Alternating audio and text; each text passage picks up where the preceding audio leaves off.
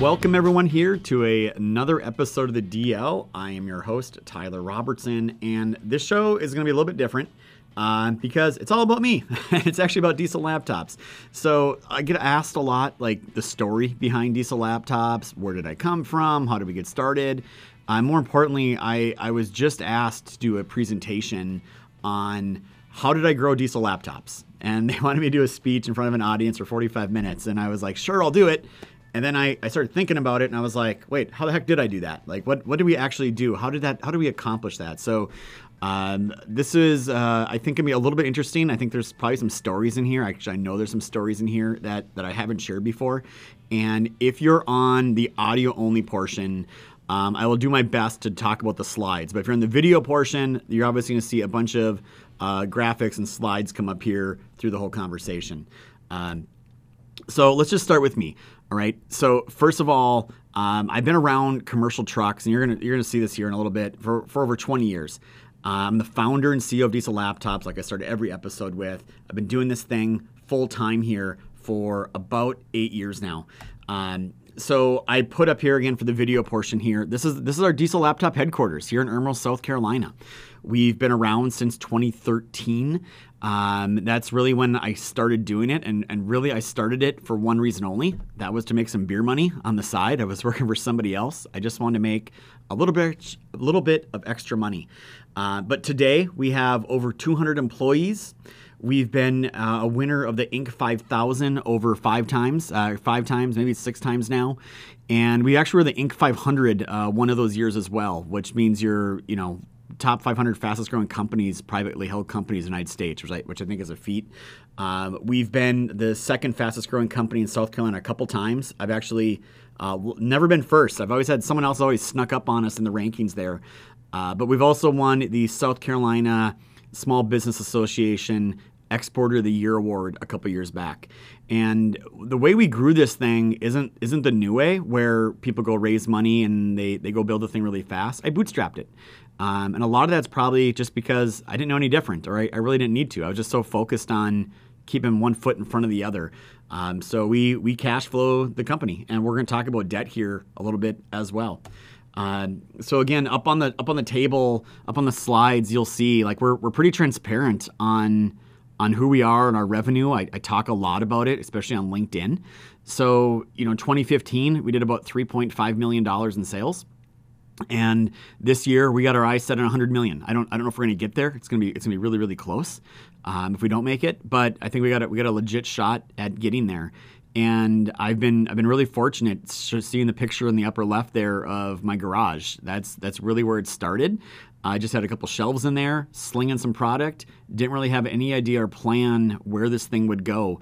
And now we do have a 37,000 square foot headquarters here in Irmo, South Carolina.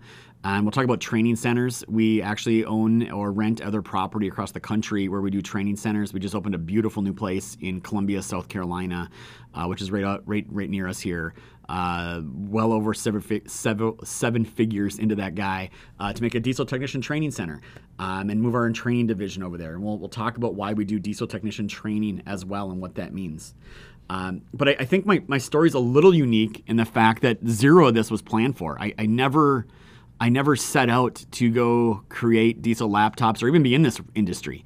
My dad, he and his brothers, they own commercial trucks. They own gravel pit operations. I was around them forever in the ready mix business, but I knew I didn't want to do that my whole life. I was really into computers, and you got to think late 90s, not a lot of technology or computers are going into making concrete every day. So there's a picture of me in the year 2000. That's me at RIT. I'm out in Rochester, New York. Actually, it was even earlier than that. It's probably like 98, 99. So I went to school to be a computer engineer. And that's my dad in the upper right picture. And my dad, I didn't know it at the time, but I knew it after. He had to get it was a really expensive school. Probably one of the most nerdiest schools you can find for computer engineering and computer science. And I think it was like $60,000 a year at that time is what it cost. My dad went and got a second mortgage on his house to be able to afford to put me to college. And I can tell the audience listening to this, there's two great things I learned at college. One, you don't go to class, you get kicked out because you get bad grades. So I learned that lesson my second year of school, essentially, when I promptly got the boot from the school, not being there. And there was a second reason as well, and I'll kind of leave it at this. It's amazing how much trouble you can get into behind a keyboard and on the internet. So probably doing things I definitely shouldn't have been doing on the internet. But hey, I was a computer engineer. It was a school full of my peers. We did things we probably shouldn't have been doing on the internet. And I kind of paid the price for that. But what happened here is at the time, I'm 20, 21, getting kicked out of college, kind of that first gut punch I've ever had in my life. I thought it was the worst thing that happened to me, but it ended up being one of the best because I had to go home, tail tucked between my legs. And my dad, God bless him, is like, hey, no problem. You can come back home and you can come work for me because we started a truck dealership. And I got some screenshots or some pictures up there, some articles from way back in the day of my family starting this truck dealership. And there was a failed Western Star truck franchise in northern Minnesota. My family bought it, or the rights to it at least. And then they went and worked with Western Star to expand to 2 locations up in northern Minnesota. And then we ended up buying the Freightliner dealership and put them all under one roof. But the way I like to describe a truck dealership for people that have never been inside a truck dealership or ran a truck dealership, and I've had some guys on here like key advisors and some other guys. They'll tell you there are 100 ways to lose money making a truck dealership, and there's about one way to make money. And I guarantee you our family found at least 101 different ways to lose money running a truck dealership. It was I'm gonna say kind of a real shit show at times. We didn't know what we were doing, getting bad advice, some bad hires, but we learned a lot of lessons. But I went to go work for the new employer. Once my family sold it, I had the choice to go. They sold it to a big Sterling dealership group, who's actually no longer in business. They got bought by someone else now. But they put all 3 brands under one roof. And I loved that business. Like I had worked in parts, I'd worked in service and accounting and sales. I was general manager. Like I loved the commercial truck dealership world. And I had an option to stay with that new employer, or I had the option to work for my dad. So I was like, man, I love this business. I'm gonna go work for somebody else. And kind of that's where life number 2 happened at me here too. And I got fired. The first time I ever worked for somebody else that wasn't my dad, I got fired, and deservedly so, in hindsight. And there was a lot of other reasons, but again, if you've ever been fired from a job and have to go home and tell your wife, or if you have kids or significant other, like, oh, hey, by the way, I'm home early, I got fired today. It's never a fun, pleasant conversation to have. But again, it ended up being one of the best things that ever happened to me in hindsight, because what I did is I put my resume together and I started going on the internet. This is the days of monster.com was popular, and I don't even know what else we were using back then. Hot Jobs probably. But what happened is a headhunter found me, and I didn't know at the time, but dealerships are looking for talent. Every commercial truck dealership group out there is looking for talented people that understand the space, because there's not a lot of them. And I was really fortunate to get connected with that headhunter. He ended up traveling me around to New Jersey, New York area, out in Billings, Montana, and South Carolina. And I ended up getting multiple job offers, and I took the one here in South Carolina to become a service manager over a pretty big truck dealership group. It was Carroll International Trucks, right up the road from me now today in South Carolina, up in Greer. And again, I love that industry. I love the people that I met there. And that was really kind of where I learned how a truck dealership really should operate, because this was a profitable truck dealership that had been around for a lot of years. They had their learning years back in the day, but they had really figured things out. There was a ton of opportunity for me there, a lot of people that were retiring soon, and I had a challenge. That the dealership I went to there, they had a service department that was in complete disarray, and I had the chance to go in there and help fix it. So I was doing a great job being a service manager for a couple years, and then they asked me to be the parts manager, or to actually be the general manager. But they said, before you be the general manager, we want you to work in the parts department so you understand that side of the house. And that is when I went to work for the parts department, and now 2008 hits. And if anyone was around listening to this in 2008, you kind of already know what happened. Banks cut credit lines, economy tumbled, things didn't go good at all. Nobody was buying new trucks in 2008. And the markets went really, really poorly. And the store manager, the general manager I was supposed to replace, said, Tyler, I'm sorry, I can't retire now because I've lost a third of everything I own. It was all in the stock market. And I'm like, great. Now I'm sitting here. I am a parts manager, and I want nothing. This is not my life goal to be a parts manager. And now I don't know what my future holds for me. So I saw an opportunity though. The marketing manager quit. The IT manager retired. So I called the owner up and said, hey, I'll tell you what, I'll save you a salary here. Like, I know you think I'm a great parts manager and service manager and know this, but I promise you, I know IT and marketing way better than I ever do this commercial truck world. Give me a chance. I'll come down there and I will show you guys what I can do. So I was lucky to be convinced of them. But through this whole process is where the seed of diesel laptops really got founded. And what happened is I started to learn that people needed help. And where I saw that was in the service department first, when I was service manager. When you run a truck dealership, you want 1, 2, 3, 4 weeks of backlog trucks in your yard. Because what that means to you as a service manager is all your technicians are happy. They're usually flat rates. They're going to make great money. And I'm going to make great numbers this month. My whole month's booked up. Like, I don't have to worry about finding work. I'm going to hit my bonus number. That's really what everything was incentivized around. Now, if you're the customer, that absolutely sucks to go roll into a dealership and say, hey, you got to wait 3 weeks till I can work on your thing. And I'm probably more customer-centric than a lot of people. So I told our guys, like, look, we're not going to do this. We're going to take care of our customers better. I do like the backlog, but we can load this thing a different way. And what we're going to do is we're going to go triage trucks as they roll into the shop, as they come in. So when a truck comes in, don't tell them 3 weeks. Say, like, I'll tell you what, let me go out there and look at it real quick, or go look at the fault codes, or let's go out there and do a quick triage. And let's make a decision if you need to really leave this, or can you, like, keep running it around for a week or two until we can work you into the schedule. Well, you do that for customers a couple times, right? Hook the laptop up, show them the codes, go, oh, you got to leave it. Nope, take it. See you next week. They inevitably start asking you, well, how do I buy that tool? I don't want to have to come to you. I can do that, right? And when I worked in the dealership side, on the service side, that was not an option. We didn't allow customers to buy the diagnostic tools our shop used, right? We're a dealership. This is why you come to us. You have to pay us money. This is our knowledge. This is part of what we get, which I totally believed at the time. However, when they moved me to the parts department side of the house, different, same building, same rooftop, but now I report to a different person. And he really didn't care that I would sell diagnostic software because he had his numbers to meet. He wanted to sell as much as possible.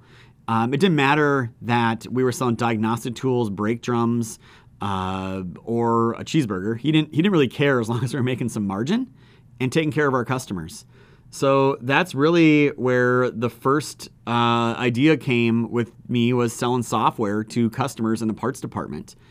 But what I quickly found out was customers that were buying software are 50, 60-year-old shop owners. They don't know what to do. They don't know how to install software, how to license it, how to configure Bluetooth, how to update firmware. These are all foreign concepts to somebody in a shop. And remember, this is the early 2000s, right? This isn't 2023. So people were confused. And what happened is they were selling software, and then I was installing it. I was supporting it because I was the parts manager / service manager. I knew how to do it. I was taking care of the customers, but it became a time suck. So I had a bright idea. I called my boss up and I go, hey, how about I buy the software license from you. I buy the interface device, which is the thing that goes between the laptop and the truck. I'll buy that from you. I'm going to buy a laptop on my own off eBay, like a rugged one. And I'm going to install all the software, and I'll sell you back a kit ready to go. And you can just mark it up and sell it to the customer. And that makes a better sellable product with more value. You make more margin. Plus, you're making the margin off me buying your stuff. And I don't have to do anything anymore. I don't have to deal with installing and licensing. And he said, great, let's go do that. And that's really, I think, kind of planted the seed for what I already know and people already know is people don't want products. They want solutions to the problem that they have, especially in the B2B world. And it even makes sense a lot in the B2C world as well. But that's where the idea got started, to putting together kits to sell to customers. And my first customer was actually my employer. So it was a really unique relationship at the time, and things were going along really, really well. We're selling more and more kits. I started actually putting them on eBay, and the agreement I had was I would never sell them in South Carolina with my employer, so I was shipping them everywhere else. And the problem got to be one day I'm sitting there, and the person I report to, the owner's daughter, she comes to me and says, "Hey, Tyler, great news. We're going to give you a 10% raise, and we're going to double your bonus this year." And I'm like, "Oh, that's great, but I feel like there's a catch because I just got my bonus and I just got my raise. So what's going on?" And she says, "Well, the catch is you need to quit your side business. It needs to go away." And I'm like, "Okay, well, obviously my job performance must be all right. You're giving me a raise. Like, I'm not understanding what's going on here." And she's like, "Well, you're taking business away from dealerships." I'm like, "Okay. I'm not in South Carolina. That's where we are." She's like, "I know, but it's not fair to our other dealership friends." And I'm like, "Okay, but the problem here is if it's not me, it's somebody else. And if you think removing what I'm doing from the equation is going to give more business to them, they probably have a bigger problem. They probably need to figure out how to take better care of their customers or figure out another solution, because being the only one that can do something isn't like a really sustainable business model with the way the world works." She's like, "Well, it's either take the offer or be fired, or you need to resign." I'm like, "Great." So I at this point, just to keep my daily life at this point was working from like 5:30 in the morning till like midnight every night between the two jobs, my employer and my side business. But I have a 1-year-old, I have a 3-year-old, I have a wife that stays at home with them to take care of them. I have my 401k, I got my health insurance, and I get a paycheck every other week from my current position. And I have this fledgling eBay whatever business with my biggest customer, majority of my revenue, being my own employer, who's about to fire me.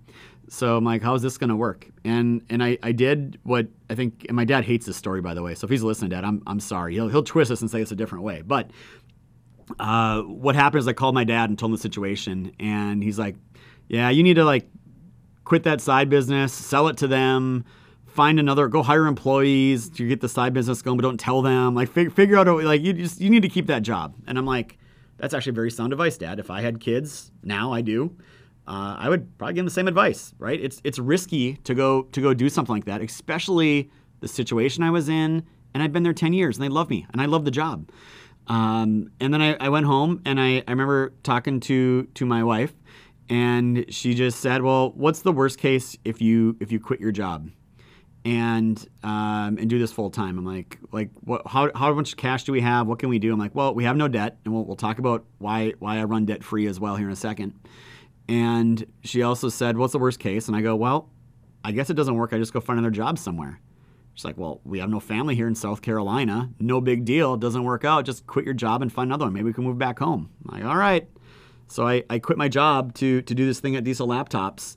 And sometimes I think what people need to realize is that there's always some things that get thrown at you in life that turn out to be not great moments, or you think them at the time. But in hindsight, when you look back on it, they made you a better person. They forced you to make a decision. Something happened to create that. And in this case, all 3 times, getting kicked out of college, getting fired, and really given an ultimatum about my future, ended up being the best 3 things that ever happened to me. And it allowed me to go create Diesel Laptops. So if you're on the video portion, you'll see a picture on the left. I actually had to go to like the waybackmachine.com to go find waybackmachine.com. You can go see original images from your website like years ago. So that is my original website. Literally an automotive dude holding an automotive part, and probably the junkiest website you've ever seen in your life. But that was Diesel Laptops when I first started, and I didn't have a logo. I went on Odesk, which is now Upworks.com, and paid someone $25 to make me a logo because I feel like I needed to legitimize a little bit. But I had about 40 different products. I had the kit, I had my core kit, and I had a bunch of little add-ons and cables and adapters and things. But But what it did is it led me to say, I need to go focus now 100% on this thing. And I can tell you, it was scary day one. I remember waking up, working all morning, having lunch with the family, and being asked at the dinner table, lunch table, well, how much you sell today so far? Like, $0. I have sold $0 today so far, but thank you for putting extra pressure on me, 5 hours into this new adventure we're doing. But it ended up working out pretty well, obviously. But the reality is I am one man at my dining room table and garage with a crappy website, and I'm now competing against brand names we all recognize: Snap-on, Bosch, Norgon. I mean, some of these guys are billion-dollar publicly traded companies, right? They have billions of revenue. I think my annual revenue at that point would be like a rounding error for some of these divisions of the company. They got thousands of employees. They have existing distribution channels. Snap-on has thousands of mobile trucks running around selling diagnostic tools. Bosch has distribution into every single commercial truck retailer across the country. Norgon has been around for 20 years and has distributors set up and selling direct and enterprise people. I got me, and nobody even knows who the hell I am, right? I have nothing, no social media following. No one's even heard the word Diesel Laptops before. No one's even seen the logo. And I'm in my garage, right? These guys got multiple locations all over the place. So the question always is, how do you do it? How did we grow it from that moment to where we're at today, which today we're the biggest diagnostic tool seller in North America. So how did we do that? And really, when I had to sit back and think about it, it really came down to like four core points. And I actually just had a one-on-one meeting with someone today asking for advice on how to do this. So they were just getting started out. And it was the exact same thing I'm going to tell you here. I look back at it now, and I think we did 4 things really, really well that all those big companies could not do. And no matter how big the competitor is, how long they've been around for, I guarantee you there's things they're not doing that their customers are asking for. So number 1, I knew, hey, I need to position myself as knowledgeable and trustworthy. I need people to know I am the expert. I've worked in dealerships for over a decade. I worked in the service department, I worked in the parts department. I know how these things work. I know how to fix trucks, and I know what the problems are. I just need the world to know that I do know that stuff, and I can be trusted, and I can lead them down the right path. The other one was I need to own the internet. And we're going to talk about that in a second. But basically, by owning the internet, what I want to talk about there is making sure that no matter where people were on the internet, no matter what they were looking for, Diesel Laptops was going to come up first and foremost. And we'll talk about that. The other one is we've had, maybe to the extreme end, the whole idea to provide more value of our diagnostic tools than anybody else. So I knew if I just packed in more and more value, that customers would buy from me. And the other one is really because I was running debt free. I didn't have banks helping me. All I had was myself and my cash flow. I had to make sure every single dollar really, really mattered. And you see this a lot of time in companies that go raise a lot of money. They go crazy. Hey, I raised a bunch of money. I'm going to go hire a bunch of people or do a bunch of things. And nope, now I'm broke. I got to go raise more money again. And I was like, again, scorched earth in my personal life. We got rid of everything. We were down to bare bones. I was like, same thing in the company. Every single dollar matters here. I got a 1-year-old and a 3-year-old. I got to put a roof over their head. They got college coming up someday. I got to figure this out. So it really forced me to make smart decisions. So let's go talk about the first one, right? How do you become trustworthy, right? So the saying is, people buy from the people they trust. And we all know this. Nobody wants to be sold something, especially in the B2B world, even in the car world, right? We want to buy from people we can trust that will be good advice. They'll lead us down the right path, right? I don't want to go buy a home and tell the person I'm looking for a $200,000 home that's 2,000 square feet, and they're showing me 500 square foot homes or 10,000 square foot homes saying, yeah, but you can afford it. Like, I don't want that. I want someone I can trust. I want someone I can walk into a house as a real estate with an agent, and they'll be like, you don't want this house, and here's the reasons why. Like that's the kind of person I wanted to be at Diesel Laptops. I wanted customers to call us and be like, hey, I have a problem. I need something. How can you help me? What do I need to buy? And I knew I had to become the authority. I knew I had the knowledge. I just needed the world to know, hey, we are here to help you solve your problem. That is our reason for being here. So the first thing I did was YouTube. I was like, all right, I am going to go create a bunch of videos showing what the products we have do and the problems they solve. And I can tell people today that I have a screenshot up here of one of our original videos from 2015. But if you can picture me outside at a truck repair facility's lot with probably cars and engines honking and everything going on, that I'm sitting there with one hand on the laptop, the other hand holding a cell phone, and I'm literally just walking people through how the tool works. Some of those videos are still some of our highest performing videos today. Some of those videos, 25, 30, 40,000 views. And I know these aren't, Mr. Beast type numbers if you're on YouTube, whoever you follow on there. But you got to remember, we're in the B2B space in a very, very micro niche thing, right? Like this is really, really small, what we're trying to do. So to have someone watch your videos 25,000 times, one video on how hooking up to a 2007 Freightliner with a Detroit diesel engine, people are paying attention.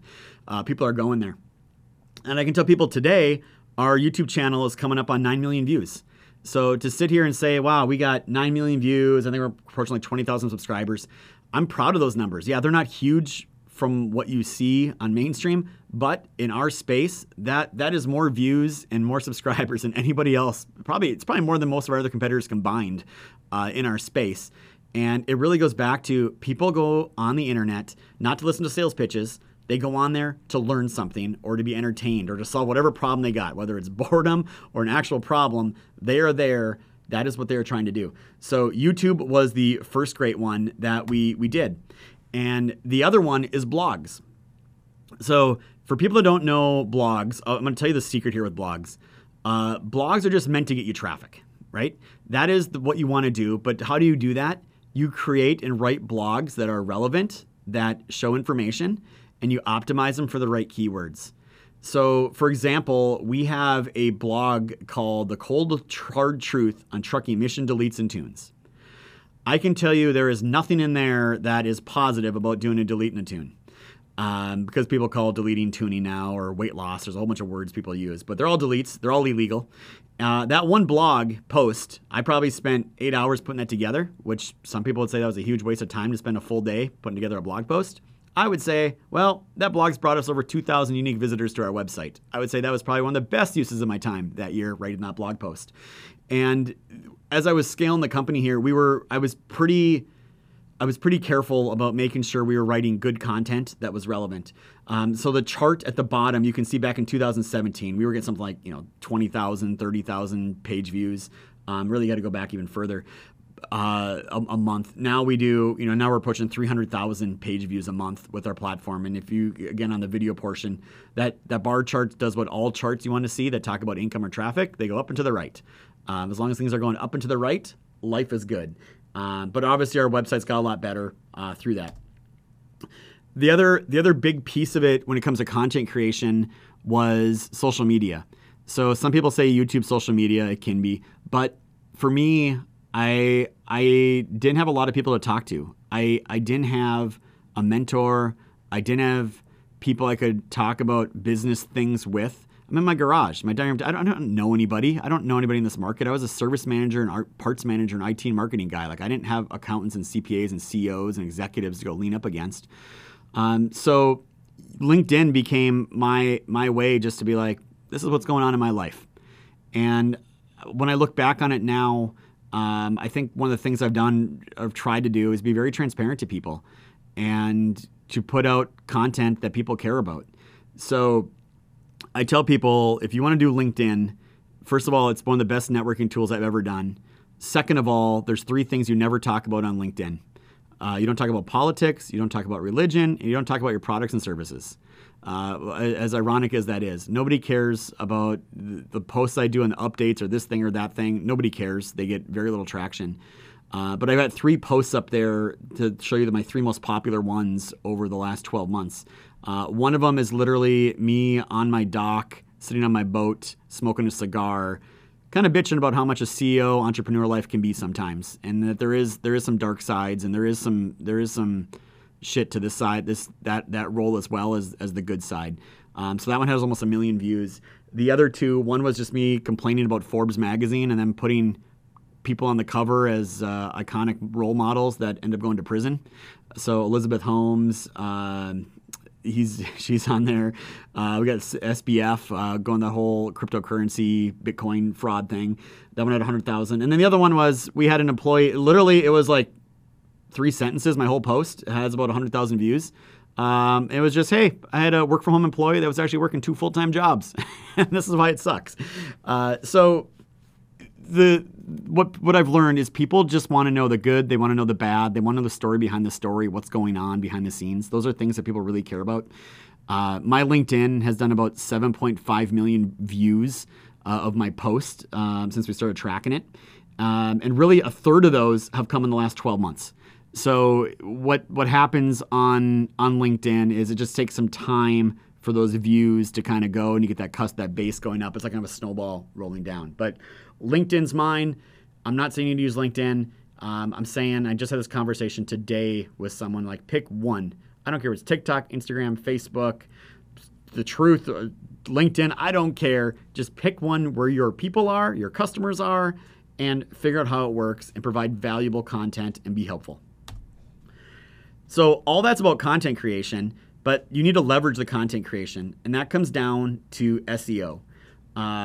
So I'm not going to sit here and give you a speech on SEO, but I'm just going to give you kind of the primer. There's on-page SEO and there's off-page SEO. On-page SEO is super easy. That is just making sure you got the right size pictures, your load speed, the images are titled right, there's your keywords are in your headers, there's the right keyword mentioned so many times in the body of the text, it's at a 7th grade readability level. Like there's a whole bunch of things. There's tools you can use on the internet to optimize pages. That part, it's not much of a learning curve. Anyone that's been around for a while can definitely optimize pages and make them work for you. The more difficult one where people usually falter is actually the one that's way more important, and that's off-page SEO. So what off-page means is you can build the most beautiful content on anything you want, right? But nobody will find it if nobody links to your page, because Google will think you are irrelevant. So the more pages that link to you, the more Google understands, like, yep, you are somebody important because people keep linking to you. So link building was probably the number one thing I did way back in the early days for SEO. I didn't focus on page much. I focused on getting link backs from my customers on their web pages. I got link backs from our vendors on their pages. We were members of different organizations. We were members of trade organizations. We were members of local chambers of commerce to make sure I'm on there. It was just working with anybody and everybody to give me that link back to my site, because I didn't care about the actual traffic from it. I cared about making sure Google knew people were linking to me and I was relevant. And there's a whole bunch of different ways you can do that. But if you want to increase your page rank, focus on both those. I would focus more time on off-page than I would on-page. Just get the basics of on-page done. It doesn't need to be perfect. But again, drives tremendous amount of traffic. A couple of years ago, paid search was the number one way we got traffic. I can tell the audience today, organic traffic is by far the most popular way we get traffic. And by the way, it converts a lot better than paid traffic. So that's kind of how to build an authority, right? Provide value, provide information, position yourself as the expert. Don't be salesy. Just know that they will call you or they'll reach out to you when they need help. I get people every single day hitting me up on one of the platforms just saying, I need to talk to you guys. Let's do a thing together. Strategic partner, new vendor, could be a lot of new customers. Like it will happen. It just takes time.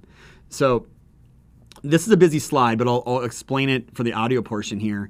And this has to do with like value, right? So I knew I couldn't go sell the same thing everybody else sells.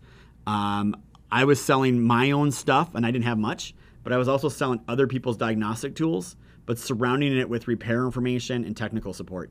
And what I learned is I got to create more value, because if I create more value, I create a differentiator in the marketplace, and you can command a premium price. So I can say that the tools we sell, like we resell Kajabi and Texa. Those are two of our most respected brands we sell. And even Nexic. We charge more for that product by 20 or 30% than everybody else. And It's because of all the value that we provide that customers understand and see that value and don't mind paying for. So I'll walk you through how we did this. When I first did this, it was just the diagnostic tool. You hook the tool up, it would tell you the codes, all the things. What happened is next, I said, well, now customers need repair information for the fault codes. So I went and told people that, hey, I'm going to go build a software program that tells people how to fix every fault code that's ever existed for any commercial truck. And they looked at me like I was kind of half crazy or insane to do that. But we built it, and we included it for free because now I have something nobody else does, and I can charge a higher price. I can give you a diagnostic tool and repair information. The other piece that we added quickly after was diesel tech support. So although customers had the tool and repair information, they needed to talk to an expert to just figure out, hey, what's going on? What do you think? Who can I talk to? So now we have over 50 people in our call center doing tech support. And then kind of the last big piece was training. And originally I thought it was just software training. But what I quickly realized is, again, this goes back to, and it shouldn't surprise me, people need solutions. They don't need products. And the solution that they needed was to fix their equipment more efficiently. And part of that, a big part of it, is training the diesel techs that are out there, existing ones, how to more properly diagnose something more effectively than throwing the parts cannon at it. So that's been our evolution. But I think as you look at other products, your product, other ones you've seen, you'll see other companies do a similar thing. Just provide value, create differentiators, and then you can't be competed against because nobody offers what you offer.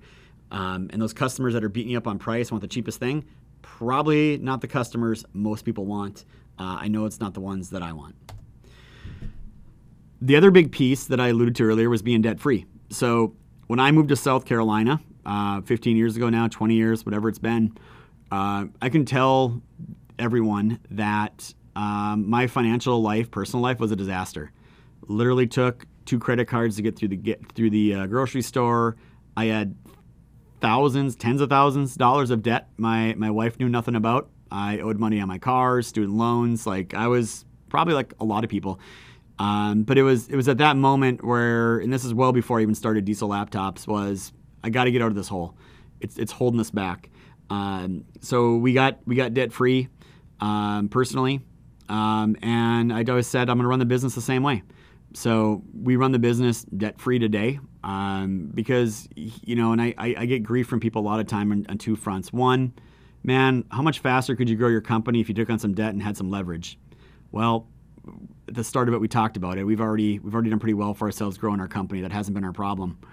And then 2, I always say, look, I have yet to see a debt-free company go bankrupt. Every time you see one go bankrupt, they're leveraged to the hilt based on a lot of smart people making a lot of smart decisions at the time. And I do smart in air quotes there because people don't take risk into account quite often when they're doing math on things. And inevitably, when things do go bad, as we saw in 2008, we saw with COVID, even with some inflation stuff going on now, with some banks failing, it's never one thing that causes you to go under. You can be really smart up until a point, but it's usually a combination of a couple things out of your control usually that all collide at once, and all of a sudden, things don't go so well. So through all that, as I was growing the company, it's what I've been talking about here is people didn't want my product. They wanted a solution to their problem, and they wanted to buy from people they trust. So the real truth of the matter here is I can go sell or give a $10,000 professional tool to anyone, right? I can give someone to my mom, and doesn't mean she can actually fix a truck any more efficiently than the day before because she's missing the other pieces of the puzzle. She's missing the training, she's missing the knowledge, she's missing the ability to talk to peers. And that's really what I was starting to figure out here at Diesel Laptops. And customers, they were investing in me. They didn't really seem to care too much about the product. They didn't have problems buying product names they never heard of. I didn't have to convince them, like, this is a good product. It was just like, here's the solution, here's what it does. It was actually amazing how many customers didn't even care to see what it looked like. They just wanted to make sure it worked. And I focused there, and I focused on, again, creating more value and providing better support. So I knew if I do those things, I knew I could support my customers way better than these Fortune 500 companies that were out there trying to do it with call centers based in other countries. And it ended up at Diesel Laptops going from one product, which was the laptop kit, to starting to create distinct divisions of our company. So today we really have 4 distinct divisions. We have Diesel Laptops, which is actually selling the hardware. We have Diesel Repair, which has all of our repair information content. We have Diesel Training, which Diesel Training is what's training all the diesel technicians out there. And then the last one is our support division. So we have the ability to remotely support our customers. And through that, we found now we have new revenue streams, because now I don't need to sell the entire kit. I can sell just pieces. I can sell you just hardware, just training, or just repair information, or just diesel tech experience to help you troubleshoot. So it's allowed us to go there. So what's changed, I guess, in the years with Diesel Laptops is we've figured out that there's basically different tiers of tools. You got your lower tier, mid tier, and upper tier. And as you go up the tier, you expect more functionality, but the price goes up more. And the higher you go up the tier, the smaller your customer base is. So for example, on the bottom, we have like our diesel decoder, little $350 tool, turns your phone into a diagnostic tool, reads and clears codes and does regens. I can sell that to everybody that owns a truck, everyone that's a diesel tech. There's hundreds of thousands of customers for that tool. On the upper end is our $10,000 tools. Well, not a lot of people need 99.9% dealership level functionality across all makes, all models. But we have that product, and then you have ones in the middle. So where we've changed Diesel Laptops to now is really, and we're doing this, we just never had all the right options. It's right fitting the customer for the right tools for each unique experience that they have. So it's good conversations we have with customers, and it's about right fitting them. It's not about selling the most possible expensive tool to the customer. Or the other mistake all our competitors make is they have one product, and no matter who they talk to, they jam it in there saying it fits. And that is totally not the truth at all when it comes to diagnostic tools. Diesel Repair is our B2B SaaS platform.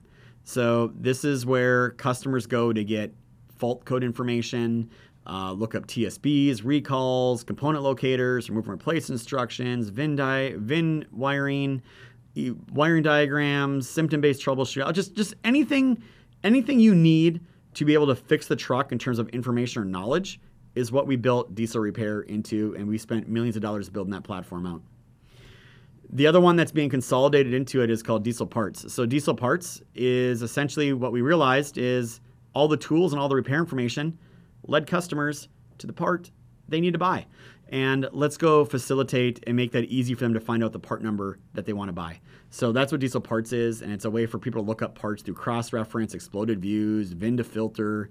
We got attribute data for parts, kind of like a central warehouse of all things knowledge about data on truck parts is what Diesel Parts is. And then our training centers. So we own some of our own training centers, and then we also have training centers where it's not our teacher, it's not our building, but it's our curriculum.